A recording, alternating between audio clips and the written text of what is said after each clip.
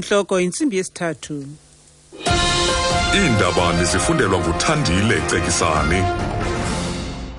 Kwezi ndaba, umongameli uRobert Mugabe uthi umZantsi Afrika kufuneka amisele inkqubo yelizwe lakhe yokuthimba iimpahla neyolawulo lwamacandela aphambili oshishino. Molweni mawethu. Umongameli waseZimbabwe uRobert Mugabe ugqibe indlela umZantsi Afrika ohlangabezana ngayo nenkqubo yokuxakathiswa kwabamnyama ngentlutha iBEE ukutsho nenkqubo entsha karhulumente yokudala amashishini abamnyama. Mugabe ukutyelelo lwaseburhulumenteni lweentsuku ezimbini kweli uxelele iqonga loshishino lomZantsi Afrika neZimbabwe ePitoli ukuba ukuze kube nokufumaneka inkqubo yoqoqosho yokwenyani umZantsi Afrika kufuneka amisele inkqubo yaseZimbabwe yokuthimba iimpahla neyolawulo lwamacandelo aphambili ezoqoqosho. Umthetho waseZimbabwe unyanzelisa abatyali-zimali bangaphandle kuba banikezele nge-51% yezabelo kubantu abamnyama ugqitywe kanobomi kwiinkalo ezininzi. Mugabe uthe ubunini bukarhulumente bemithombo yendalo nezimbiwa bubalulekile ekukhawuleziseni utshintsho lwezoqoqosho. We must own the natural resources first, make them our own, hence indigenization and empowerment. You indigenize, take and make, and when you produce now, you are producing from your own natural resources. Of course, in our case, it's much simpler than in your case. But the more intricate the system, the greater the fight required. Uthi kufuneka siqale siyenze ibe yethu imithombo yendalo ukuze sibe nokuvelisa imithombo eyethu. Uluntu lwasePitoli lugrogrise ngokuqaba kwakhona ngepaint umfanekiso oqingqiweyo kaPaul Kruger eChurch Square.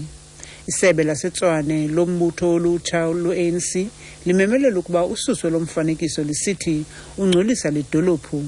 Amapolisa lendawo awubeka esweni lomfanekiso ukususela ubuqatywa ngepeyinti eluhlaza ngempelaveki.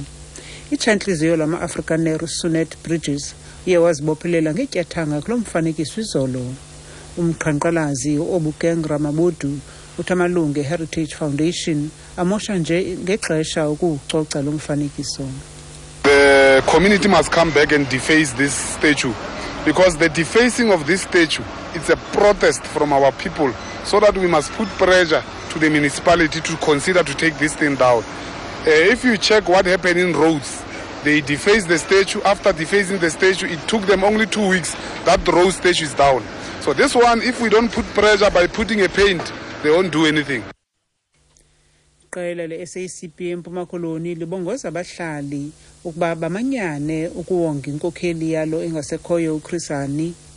Oku kwenzeka ngethuba elizwe lisenza isikhumbuzo sama-22 sokubhubha kukaHani kule nyanga ka-April. Nowagetyengwa ngomhla we-10 ku-April ka-1993 ngaphandle ekhayeni lakhe eDon Park eBoksburg kwimpuma yerhawuti.